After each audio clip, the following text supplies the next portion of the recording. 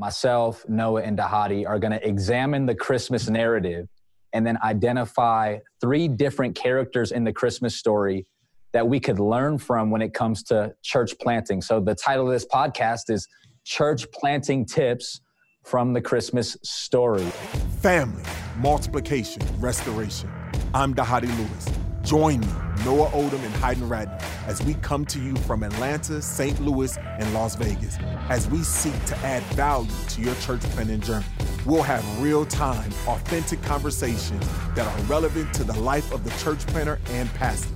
Join us as we hear from leaders of this movement from across North America and discover what it really takes to plant churches everywhere for everyone. Welcome to another episode of the We Are Send Network podcast. My name is Noah Oldham, the lead pastor of August Gate in St. Louis, joined as always by Dhati Lewis, the lead pastor of Blueprint Church in Atlanta, Georgia, and Heiden Ratner, the senior pastor of Walk Church in Las Vegas, Nevada. We're coming to you today with a very special last episode of 2020, and it is going to be a Christmas episode. Hey, you guys ready? Excited for Christmas this year? I am really excited, and we get a chance to end the year in 2020 talking about Christmas, talking about kind of all these things. So I'm really excited to bring this to a close. So I'm waiting in anticipation for today. Big facts. Heiden, you got that amazing jacket on. For those who are just listening in, they don't see this amazing denim jacket with the plaid. Man, the red plaid Christmas looking sleeves, baby. I love that. Yeah, man. I felt like it was only right. End of the year podcast, Christmas season 2020. I'm pulling out my best fit, my Christmas fit. And we also got some green and red lights in the room. I'm feeling good. I'm ready to jump into the Send Network podcast. Last one of the year. Let's do it. Man, Heiden, you really had a vision for today of what we could do with Christmas. Yeah. I want you to set it up for us. Where are we going today? What do we feel God's leading us to do to help church planters today? Yeah, so really to set the tone for today is I thought it would be really neat. This is kind of like a one-off podcast where myself, Noah, and Dhati are going to examine the Christmas narrative and then identify 3 different characters in the Christmas story that we could learn from when it comes to church planting. So the title of this podcast is Church Planting Tips from the Christmas Story. And so each one of us have selected a character or characters from the Christmas story that we're leaning into their lives, and we're pulling out practical tips for 2021 that we can apply to church planting and pastoring from this Christmas story. Who better to kick us off today than Pastor Noah Oldham? Take us into this devotional word from the Christmas story regarding church planting. We'd love to learn from you here right now. Man, honored to do this. One of the things I love about the Christmas narrative is just the mystery and the beauty and the deep spirituality of it. But we often only resign it to one time a year. So if you do Advent, maybe 4 or 5 times you talk about it, and then it's a whole nother 11 months before you pick it up again. So we want to squeeze out all that we can from it. I believe that there is a part of this narrative that we often overlook in our Christmas pageants and our kids' plays that is so powerful and so helpful, especially for church planting couples in the midst of really the early years of the grind. And as you get into things and those transitions, as things get hard and things get long. And it's the story, the narrative, the pericope, if you will, of the presentation of Jesus in the temple, so that the law would be fulfilled, so that everything God said needed to be fulfilled. Jesus' parents took him to the temple on the 8th day to be presented, to be circumcised, to go through all that must be done according to the law of God. And when they arrived there were 2 people that had been waiting, 2 characters that have been impactful for my life since I was saved, the man named Simeon and the woman named Anna. And the reason I think these guys compare so well and they speak so well into the church planter context is because they had both lived out the long labor of waiting. You think about it, church planting guys, like those early years especially, maybe at 5 years, I don't know, Heiden, maybe you feel like you're getting out of that, but I know that for me at 5 years and even 10 years, there's seasons where it feels like this is the long labor of waiting for this call of God that he's given me, this promise that he's going to do this work through me to see the fruit of that. And in those hard months, especially this time of year, as things are getting cold and people are kind of hibernating, it can begin to feel like a drag, like a long labor of waiting. So there's three things that I see about Simeon and Anna that I want to encourage us with. The first thing is their character. The character in the long labor of waiting. Simeon was said to be righteous and devout. And what we know about Anna is she was married and then she was widowed really young, and she lived as a devout widow for years and years and years. They had character. So what I think this text tells us, church planters, your character, don't neglect it. In the long labor of waiting, don't neglect your character. Character matters. In fact, I believe, according to Scripture, in so many places, God is telling us that the long labor of waiting, that trial that we feel like we're walking through, it is God's purpose to develop our character. And so don't neglect it. Instead, partner with the work that God's doing in that long labor of waiting and let Him develop the character in your heart to be the leader, to be the leaders that God desires you to be. That's number one. Character, don't neglect it. Number two is captivation. Captivation. What I love about Anna here is it says that she was worshipful, that she was giving herself to worship and prayer and fasting. She was hungry for God. And Simeon was too in his own right. Like, he was waiting for the consolation of Israel. And when he sees Jesus and the Holy Spirit reveals to him that this is what you've been waiting for, who you've been waiting for, he worships and he declares praise to God. And I think that that's a challenge for us as church planters, especially in the long labor of waiting, to not forget captivation. Do this. Remember why you planted a church to begin with. The reason you do this isn't because you're in love with churches or organizations or you want to lead something. It's because you are captivated by Jesus. You fell in love with Christ. You've been changed by the gospel. And so you want to pour your life out as an offering of worship to Him. And so don't forget captivation in the midst of the long, hard, grueling grind of church planting, that long labor of waiting.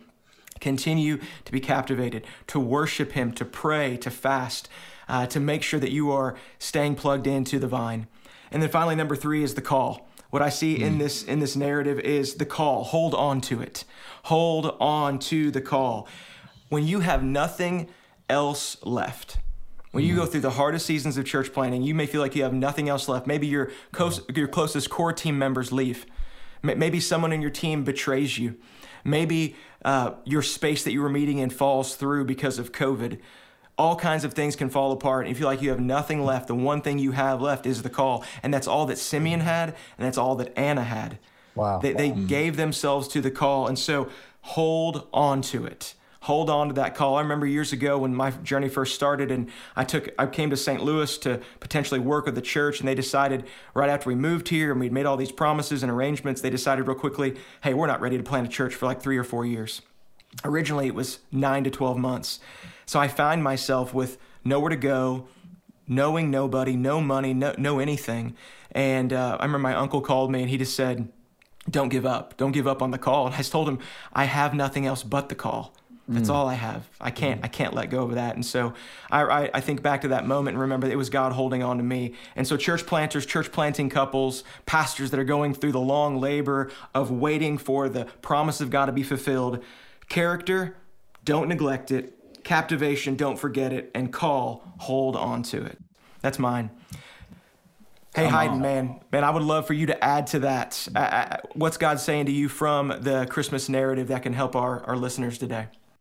Wow. Well, I don't know if I can add to that, but hopefully I can complement it because that was a really good word that I needed to hear. And so I want to go ahead and shift our attention right now to the characters of the wise men in the story. We know these 3 kings. There may have been more. There may have been less potentially, but we do know that they showed up. These wise men showed up on the scene and they were ready. And so what I want to do is I want to grab some pro tips from the wise men when it comes to church planters. You find them pop up only in the Gospel of Matthew for just a couple quick moments in Matthew chapter 2. So in these first few verses in Matthew 2, we see, now after Jesus was born in Bethlehem of Judea in the days of Herod the king, behold, wise men from the east came to Jerusalem saying, where is he who has been born King of the Jews? For we saw his star when it rose and have come to worship him. So just in these first two verses, I see that these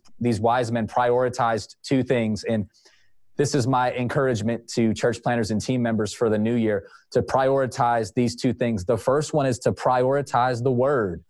Now, why do I say prioritize the word? Well, because they had to know that there was one day going to be a star that was going to point to a coming king who was going to be the savior of the world. Where do they know that? Well, they know that because in Numbers 24, it says that a star shall come out of Jacob, a scepter shall rise out of Israel. And so that they had been planning and preparing for this star. Also in Isaiah 60, it says that, and these shall bring gold, and they shall bring frankincense, and they shall bring good news, the praises of the Lord. And so we see that these wise men, they came from different parts and different contexts. We don't know a ton about them.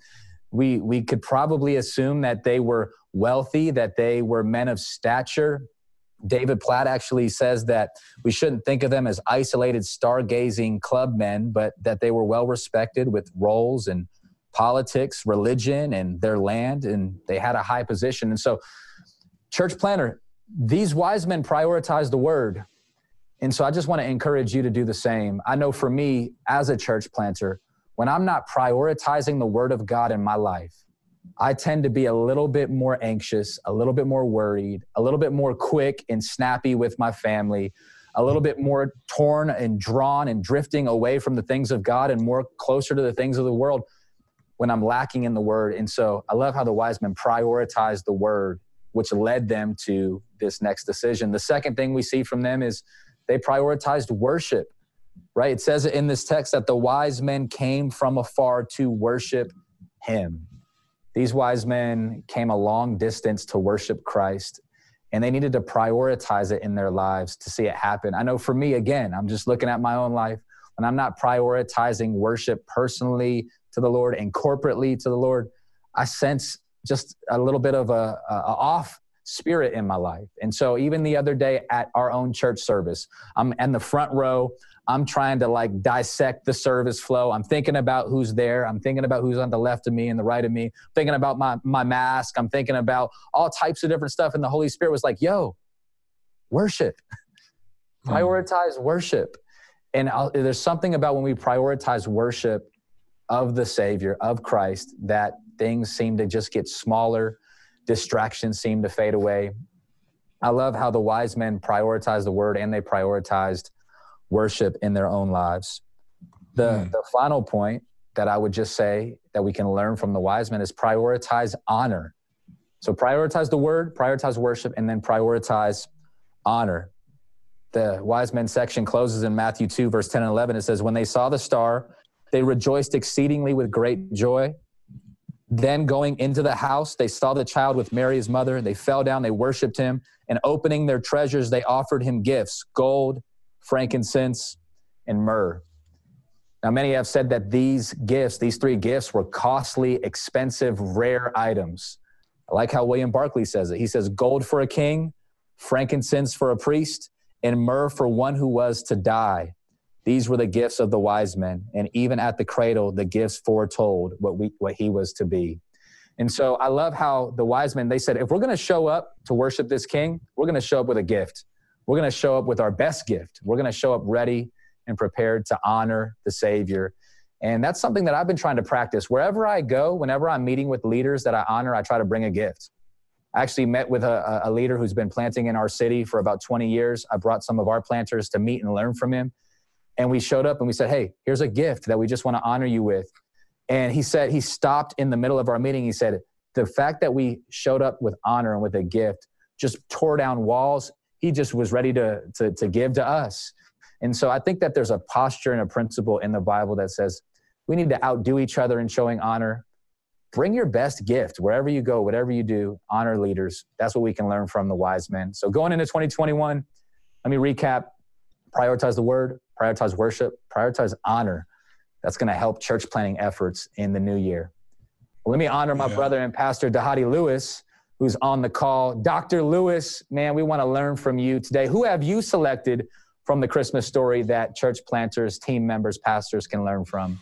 Yeah, brother, that was good. That was good, and it was as good. I was over here taking notes for both of y'all because I'm going to preach this message. You know, you gave me 2 weeks worth of messages that I need to utilize for my church upcoming.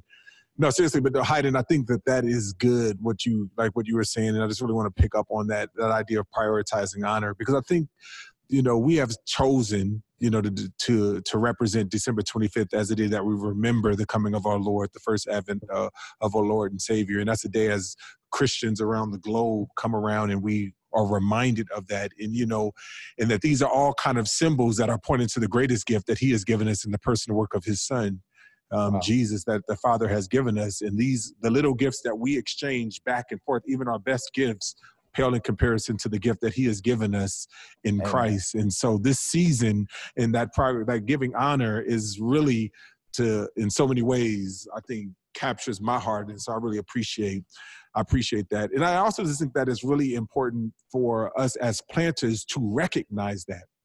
Because as I've been talking to planters, you know, over these last couple of weeks, really over this last year, so many planters are ready to give up. So many planters are distressed. So many planters are hurt. They're frustrated. They're angry in so many different ways. And I think that is important for us to remind us of the Father's gift that he's given for each and every one of us to show that honor to us. You know, and as I think about that, a lot of times we don't really recognize that. And this is why I chose Joseph. And I think it's important for us to understand the story of Joseph, because you got to understand, you know, during this time, the children of Israel, God has not spoken for 400 years, you know, to the children of Israel. God has been silent since the book of Malachi, and religion has run rampant. So we're talking about some really dark times, you know, that is going on in this time. And now all of a sudden, what we get a chance to see is this from a man who is a God-fearing. So first of all, you recognize you have a God-fearing man in the midst of a dark time where a lot of religion is running rampant. And you got this man, Joseph, right? You got this man, Joseph, that the Bible recognizes as that. So I love that as what you know, you were saying, Noah, about you have a man who has character, who is captivated by the word of God, and, you know, and understands this. And he's about to marry this woman, right? He's about to marry Mary. And in this idea of him marrying Mary, what I'm pulling from is from a little bit before what you just was referring to, Heiden, was in Matthew chapter 1. And in Matthew chapter 1, what you get a chance to see is that in the midst of this dark time, in the midst of all this going on, just very similar, in the midst of the dark times that we are in, that there is a burden of hope that the Christmas season brings to us.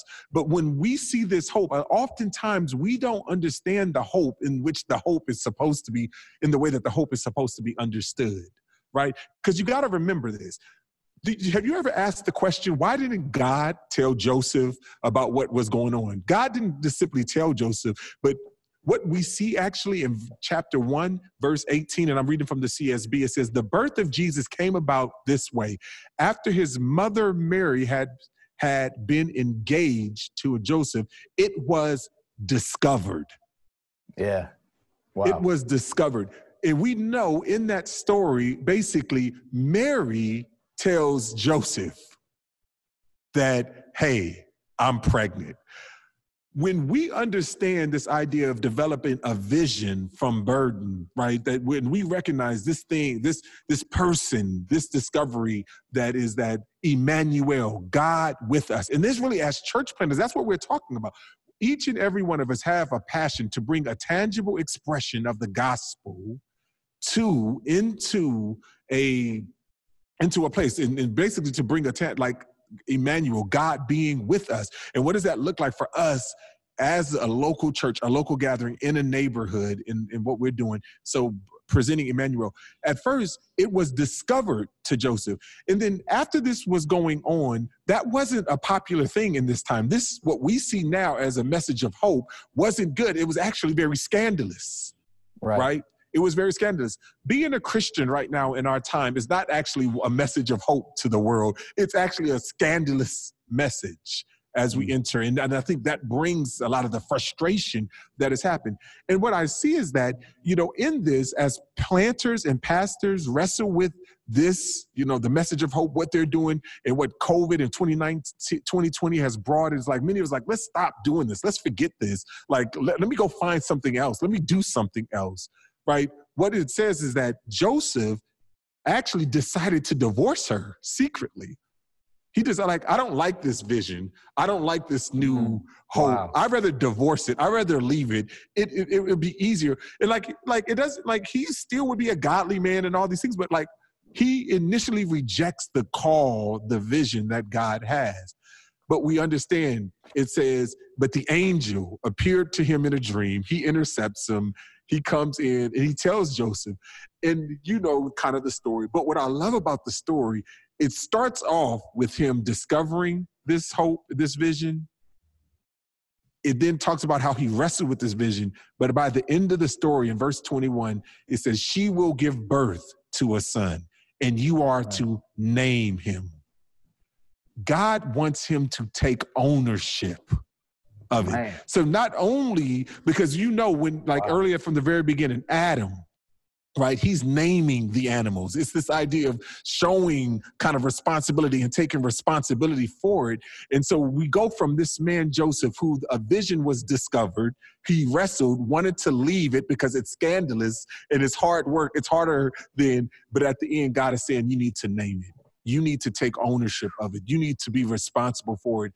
And so my encouragement to pastors, as we listen and we accept the burden of hope that every Advent, every Christmas season brings, that it's a reminder for us to hold on, even in the midst of the burden of the hope that comes in. Because there's a lot of things that we can do, but like Dr. Hendricks used to always say, what is the one thing that we must do?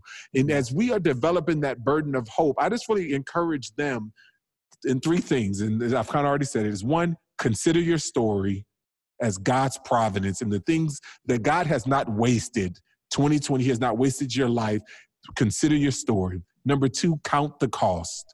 Right? It's going to be hard. We are going from not only having to worry about in-person stuff, we've got online stuff. We got we're double dutying everything. And it's just as we enter into the season as a planter. But then the other one I would say is contextualize your call. There's a lot of things you can do. But what is the thing that you must do? Take ownership, name your thing, use God's providence in your life in order to shape what God is calling you to do in 2021 as a pastor and a planter. Man, what a way to end 2020. I think that speaks right to the heart of where so many church planters, so many pastors are at. Thank you, Heiden. Thank you, Dhati. Man, I'm thankful for this episode and pray it's going to bless others. Hey, if you're listening and this is blessing you, we invite you to not only make sure that you subscribe to this podcast, but share it with those around you. You never know who it might encourage, who it might challenge, who might help take their next step in their church planting journey. If you want to find out more information about Send Network and church planting with the Send Network, just text the words Send Network to 888-123. Again, that's Send Network to 888-123. We're looking forward to seeing you all in the new year. We've got some new content coming in 2021. We are trusting God for another year of His grace, another year of His fresh vision as He sends us out on mission together, planting churches everywhere for everyone. We pray that your Christmas is worshipful and you have time to really go deep with the Lord, and so He can give you fresh vision for the coming year. But until we see you again in the new year, 2021, we are Send Network. You have been listening to We Are Send Network, a resource of the North American Mission Board. For more information about today's podcast and other relevant resources, visit sendnetwork.com.